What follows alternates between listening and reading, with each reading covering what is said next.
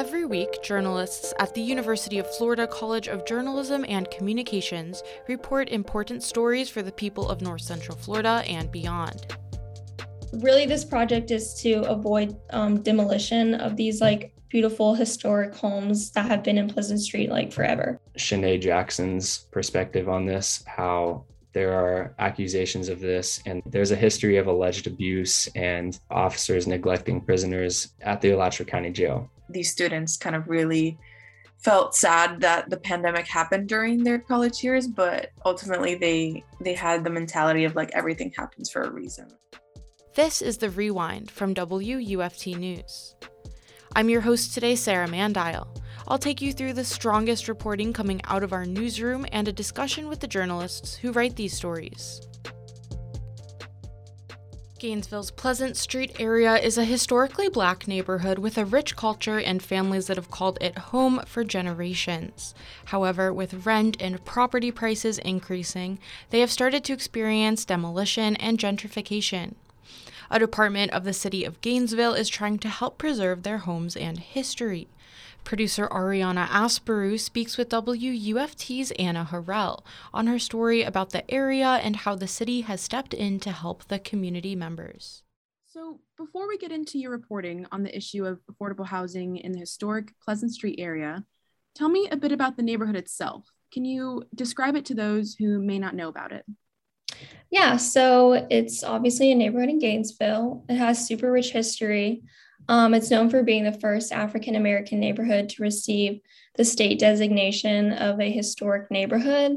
So a lot of the houses and buildings date back all the way to 1880. And I got the chance just to kind of walk around and kind of get the feel of the neighborhood. And it's beautiful. There's a lot of historic homes and just really cool designs on these beautiful houses. And they also have a lot of local businesses that the community and the neighborhood residents can just walk down to the street to, which I think is awesome. I feel like a lot of neighborhoods don't really have that nowadays.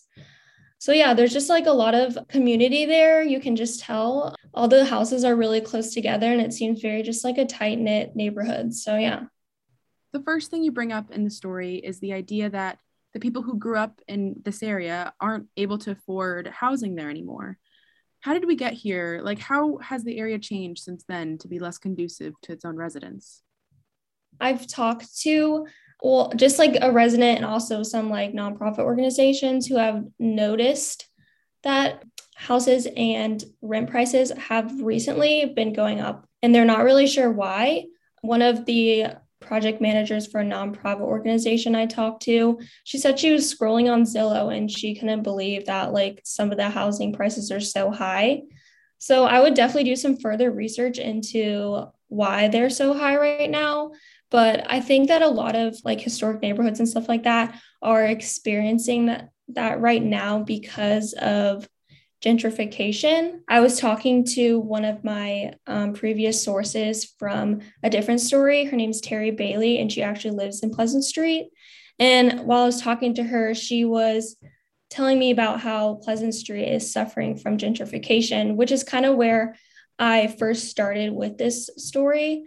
And so after doing some research, I found out that it's the transformation of neighborhoods from low value to high value. So it can look like wealthier newcomers moving to working class neighborhoods. For example, it can prevent Black families from renting homes or taking out mortgages in certain neighborhoods. So there becomes wealth inequality, which is a problem. Gentrification can lead to the displacement of low income families and completely transform historic neighborhoods.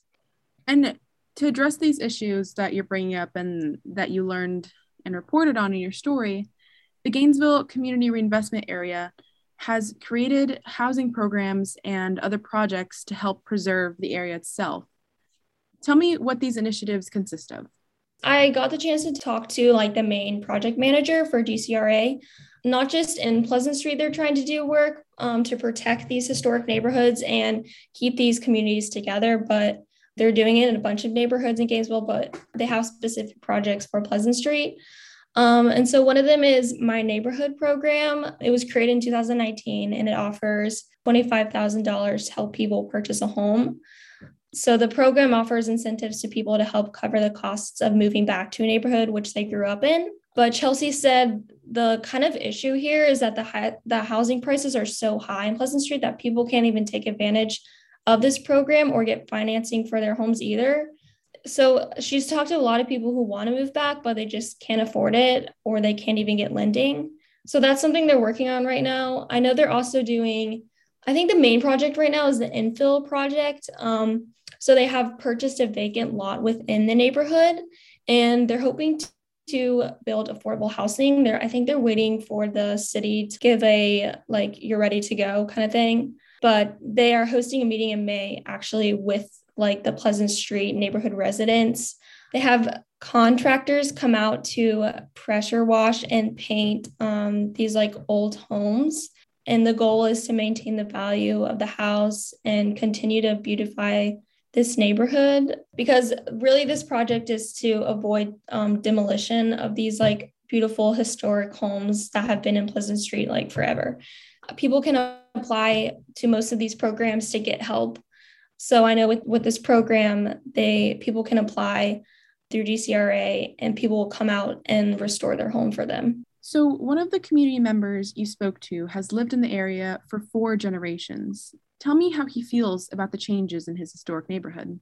Yeah, so I chatted with Thomas Hawkins, whose family has lived in Pleasant Street neighborhood for 4 generations. His great-grandfather was actually born in a house 2 blocks away from Hawkins' current home in Pleasant Street.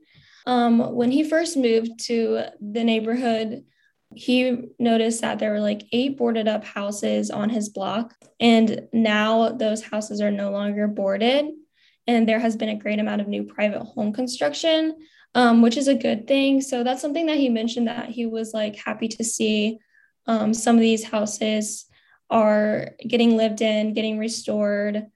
But along with the benefit of that renewed interest in investment, Hawkins told me that he's noticed the downside of prices in the neighborhood rising dramatically. And that's not really something that affects him right now, since he already has bought a house there. But he was just kind of voicing that concern to me, which is something that helped me realize that this is a story that needs to be told. So you also spoke to Dottie Fabacy, a prominent member of the neighborhood. Can you tell me a little bit more about her and her thoughts on the changes? Yeah, so she is actually the chairperson and secretary of the Pleasant Street Neighborhood Association. And she's currently trying to convince the city to reopen Northwest 2nd Street, which it used to be a main entrance into their neighborhood. The city closed the street to provide outdoor restaurant seating when COVID began. But as COVID is kind of slowing down a little bit, the street is still closed. And she told me that it's just really inconvenient for people to have to zigzag around to get into the neighborhood, since that was one of their main entrances into the neighborhood. And she also told me that she believes it's inconvenience for emergency vehicles, people on bicycles. And she also said it just doesn't really look very attractive. She's actually lived in Pleasant Street for over 20 years, so she wants this neighborhood to be accessible and affordable. She told me it's just really important to protect their history. That was WUFT reporter Anna Harrell speaking with producer Ariana Asperu on her story about Gainesville's Pleasant Street area. I'm Sarah Mandile, and you're listening to The Rewind from WUFT News. We'll be right back. Behold the shepherd tone. The Tinkerbell effect. Hillbilly humanism. The Overton window. Hyperobjects. The Bill Gates problem. The Zuckerberg delusion. Times are changing, and so is our vocabulary. Apodophobia. The public trust. Parasocial relations. The anti-bandwagon fallacy. Monopoly and monopsony. Let On the Media be your guide as we explore the future together. Sunday morning at 10 on WUFT 89.1, 90.1.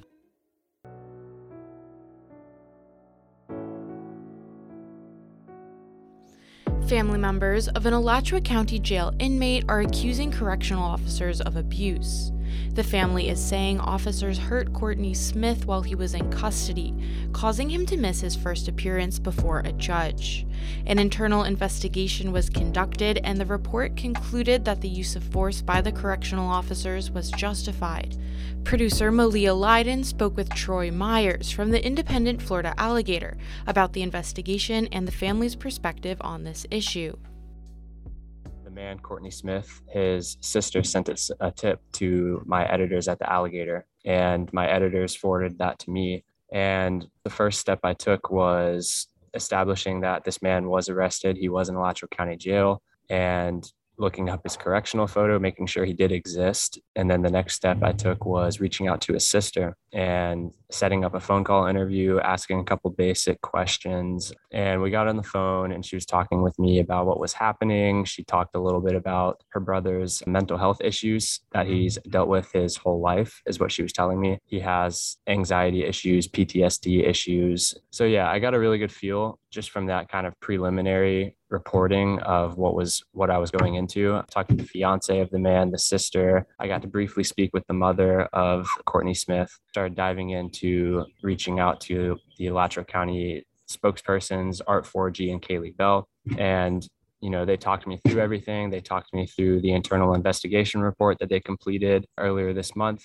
And they answered all the questions I had. And then I brought those questions and all those answers, and I went back to the family and kind of cross-referenced all the information I was getting, just kind of to fill in the blanks that I was missing. And can you take me through what happened that led to this internal investigation and what the findings of this investigation was? I was sent the internal investigation on April 13th, and I read through it, and basically the findings were, the force was justified. They determined through video camera footage in the jail that Courtney Smith was resisting officers' demands and orders as they were trying to book him or trying to get him to go through the processing, like with fingerprints, photos, and stuff. They said that he was resisting officers, and in order to gain control of Mr. Smith, they ended up having to tase him. They didn't say how many times they tased him, but they said they had to tase him to get control of his hands because he was not handcuffed at the time. Ultimately, it says the inmate Smith was brought under control and the force was justified within ACSO policy and procedures. Can you tell me a little bit more about the various perspectives you heard from? One perspective was from Courtney Smith's fiance. She placed a call to Meridian Health, which is a mental health institution. They deal with patients and stuff like that. So she reached out to them first, and then she said that Meridian referenced her to the non-emergency number for the Alachua County Sheriff's Office. So she did that, and officers came out to her home, and she said, while officers arrived to the house, that Courtney Smith was inside sitting on the couch, and she thought they were just coming there to help him out, maybe take him to Meridian to get him, I think, a refill on his prescriptions. But then he ended up being arrested as the officers came inside because they found methamphetamine on the couch that he was sitting on. So yeah, that perspective was really interesting because she originally was just looking for help for her fiance. She just wanted him to have treatment and be taken care of as he was going through this mental health crisis. And then the other side of it, the sister is really looking just into the alleged abuse of what's happening to her brother. She's very forward in what she thinks happened. And I'm not saying, this might have happened, this might not have happened, but she's very focused on getting justice for her brother. She keeps coming back to the point where he missed his first appearance hearing because officers wanted to hide the fact that he was beaten. And she's very adamant about the fact that he was beaten while he was handcuffed and shackled at the ankles. But in the report, it doesn't mention that he was shackled or handcuffed at all. They said that they had to tase him to put handcuffs on him. So she's really adamant about the abuse part of it. And, she thinks that he was hidden from the first appearance hearing for a reason so that the judge wouldn't see the abuse. But then in the report, it's saying that Mr. Smith was being held in the mental wing of the hospital, mental health wing, the infirmary of the hospital, for a few days to be checked out. And, he did have an order for the mental health unit to come and interview him and check in on him. And along with that is Shanae Jackson's perspective. She is viewing this from a larger perspective of the whole system is kind of rigged against Black males, Black females. And she keeps going back to the fact that there's a history of abuse within Alachua County Jail. She's looking at kind of the bigger issue. Like, this isn't new. This has been happening for years and years. She wants to clean house the system. There's certain officers that she wants to be held accountable. And then there's the mother, and she's just worried for her son. She just wants to make sure her son is safe. She just wants to make sure that her son is being treated fairly in prison. In the little press conference they did on Facebook, she understood that he did have methamphetamine on the couch with him. It's unclear if it was his or not, but she understands that, there are procedures that officers have to follow. And if there's a law broken, then that would take precedence over the mental health issues, which is what Art 4G told me. And she just basically wants to make sure her son is okay, and she's most concerned about his safety. What's next for Courtney Smith now that the internal investigation is complete? I'll tell you what Art 4G told me. Now it's just up for the courts to decide. He's in the system now, and there's no way of going around it or getting out of it immediately. He has to go through the system. He has to, go in front of the judge, and they have to sentence him, I think, still. His arraignment date is set for May 2nd. As of last week, he had a $10,000 bond amount. He was checked out by a mental health unit from the jail. And, they deemed that he did need to stay in the infirmary for an extra night. They allowed him to stay in the infirmary for an extra night. And then he was transferred to general population. So right now, it's kind of unclear how long he could serve for possession of a controlled substance. It's basically in the hands of the judge. Is there anything you learned that stood out to you but may have not made the cut in your story? Mr. Smith called his fiance a couple days after he was arrested, and he was telling them that he was choked unconscious, that he was beaten, that he was tased so many times, that he had bitten down on his tongue and his tongue was swollen. And she went and saw him that day for the first time since he had been arrested. And she confirmed that she saw tase marks on his back, on his side. He had cuts all over his face. He had bite marks on his tongue. But in his correctional photo, he only had a black eye. He didn't have cuts all over his face or anything like that. He had a black eye in his correctional photo. But unfortunately, we couldn't confirm if he did have marks all over his body or not. Yeah, there's just no other way we could confirm that he had been, choked unconscious, if he had actually bitten his tongue. And also I couldn't get comment from Meridian either. I tried reaching out. What would you say is the significance or biggest takeaway from your story? Probably the biggest takeaway, I guess, kind of Shanae Jackson's perspective on this, how there are accusations of this, and there's a history of alleged abuse and officers neglecting prisoners at the Alachua County Jail. But unfortunately, there's just no way that we can confirm this stuff is happening. I mean, the only thing we can do is trust that these people that are doing these wrongdoings are being held accountable. If they're being suspended even, or if they're being fired, we just don't know. That's kind of the main takeaway, is we as citizens aren't going to know if these people are going to be held accountable within the jail. I mean, there's spots in prison where there's no cameras, where they can do whatever they want. I'm not saying that that's actually happening where people are doing that, but there's just no way to know what's going on inside.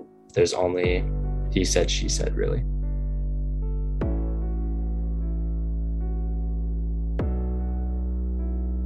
That was reporter Troy Myers speaking with reporter Malia Leiden about family members of an Alachua County Jail inmate accusing correctional officers of abuse. You are listening to The Rewind from WUFT News. Stay with us. Big ideas are reshaping our world. From our jobs. If they're paying you way more than you expected to get, ask yourself, what is it exactly they want you to do? To what we eat. That message that we've finally made the sweet that your body wants. Yeah, that ad changed the world. New ideas come to life every week on Innovation Hub. Sunday morning at 11 on WUFT 89.1, 90.1.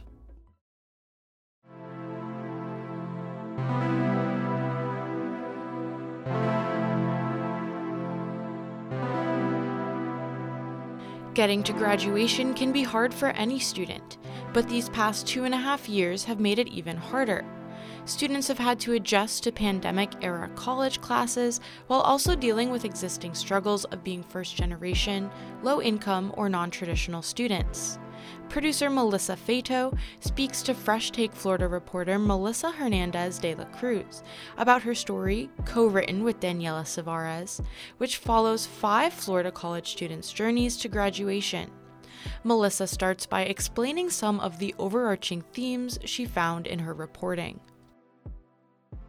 The majority of them were first-generation college students, which is kind of like the theme that we saw when we were getting a hold of all these names. We interviewed more than 5 people, but it was very hard to narrow it down to just 5 because everybody had these great stories to tell. Eventually, we ended up cherry picking the very unique ones that didn't overlap all too much with the other ones. Like with Ashley Gonzalez, she's from FSU. She's a first generation. Her parents are Colombian immigrants, and she kind of like always knew she was going to go to college. With Jeanette, she's from UCF. She is kind of the story that we were most like kind of surprised by. She's a 35-year-old mother of 3 who aged out of the foster care system when she was younger, went to college and failed, and then is now back at college and, you know, kind of rediscovered herself, and she wants to work towards being a superintendent.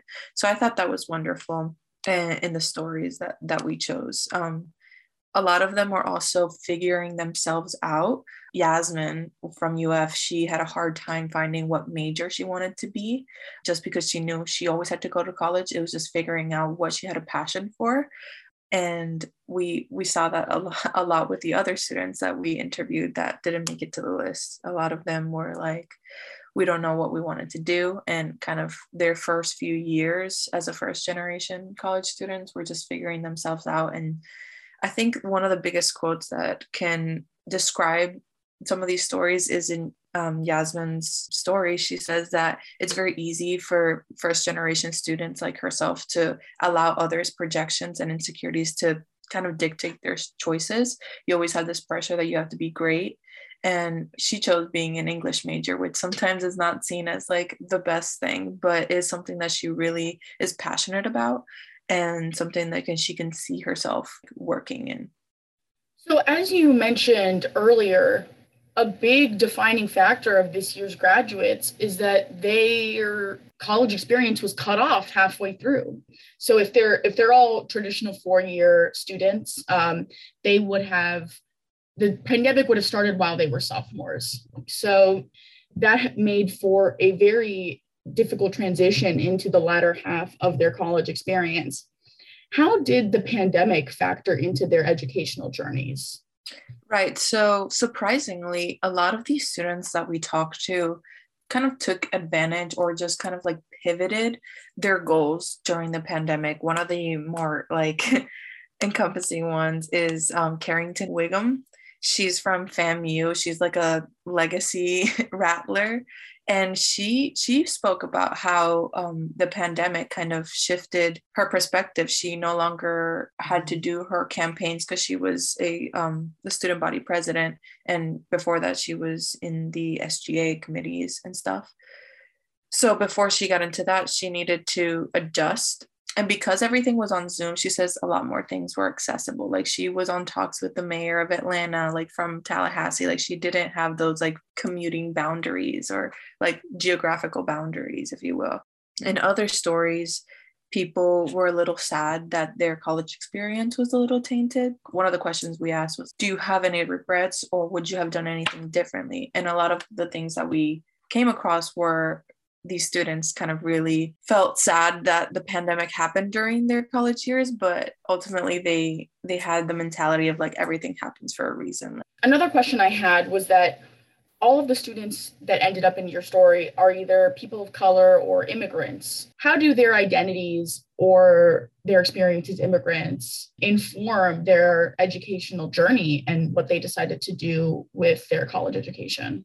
Right. So I think that in terms of the first generation children of immigrants, because I myself am a child of immigrants and I'm an immigrant myself, I was born outside of the country and I'm a first generation as well. I kind of resonated with some of these stories and it was easy for me to understand their perspective. There's a lot of pressure to be the person to get out of like this generational cycle of you have to succeed. And Ashley, from FSU, she had a great quote, and she was saying how, as a child of immigrants, there's always one that you know is the person that has to show the face for the family, has to do something, and has to sustain the family in the future. And I was always that kid that had to do something. And that just kind of resonated with me. And I think it resonated with a lot of the other stories we had to tell. Like, they knew that the weight was on their shoulders to be better. And in terms of this sense of identity, I think when we talk about Devadrik Ponder, who's also from FSU, he worked very closely with his community. He was the director for the Coalition of Black Organizational Leadership at FSU, and he was also very heavily involved in the Black Student Union. So I think that, and he also is an African American studies minor. So I think that sort of identity helped him help his community. He says that he wants to be a voice for the underrepresented. He wants to work in like a student affairs at a SEC university, just kind of helping these students. And I think that's something that also translated with Yasmin. She's also an African American studies, a minor. She loves fostering these conversations and, being able to kind of expand your self-identity, which is what college is really all about. One of the students in your story is a non-traditional student, and she arguably has one of the most interesting stories here. I'm talking about Jeanette. It's really difficult sometimes for people to go to college if they're first generation, and it's even more difficult for them to go back if it didn't work out the first time. Could you just tell us Jeanette's story? So she started her story with, she made it to her first college campus in the fall of like 2006. So she was just freshly 18. She had a garbage bag full of clothes and just kind of her personal documents. Later on, she told us that her mom abandoned her when she was 12 and is a very critical age. She entered like the foster care system and eventually aged out of it, which is what pushed her towards college. So within that first year that she was in college, she ended up withdrawing. She joined AmeriCorps to teach, and then she became a mother. She moved to Florida and she married. She had 3 kids. And then somewhere along her third child kind of entering that age of kindergarten, she decided to return to school with the goal of kind of like becoming a teacher. That's what she wanted to do, and started at a state college, at Seminole State College. And she kind of had a bad experience in the sense of like an academic advisor was like, why are you coming back after so many years? And they were just kind of like, you failed once, like you can fail again. But she proved them wrong. She got a 4.0 GPA and she transferred to UCF. And once she made it to UCF, she was kind of, that's where she felt kind of like out of place. She's like, this is a big university. Like, this is not just a state college. There's like traditional students here. But then she kind of found her niche. She became a McNair scholar. She joined research programs. And now she's even offered a job at the Seminole County as a teacher. And one of her best quotes was, we asked her what her greatest achievement was. And she said that it was, breaking this generational cycle for her children. Her children are all decked out in night gear. The fact that she can see her kids and see that like she's breaking that cycle by being like the first gen student. Her kids are not going to be that. They're going to have a guide. They're going to have a roadmap. That was Fresh Take Florida reporter Melissa Hernandez de la Cruz, speaking with producer Melissa Fato about her story, which follows 5 Florida college students' journeys to graduation. That's all for this episode. For more on each story, make sure to check out WUFT.org. The Rewind from WUFT News is produced by Melissa Fato, Malia Leiden, Ariana Asperu, and Sarah Mandile. Our executive producer is Sky LeBron. WUFT News is operated out of the College of Journalism and Communications at the University of Florida. Thanks for listening to our last episode of the semester. We'll be back in the fall with more stories from the WUFT newsroom. I'm Sarah Mandile. Have a good one.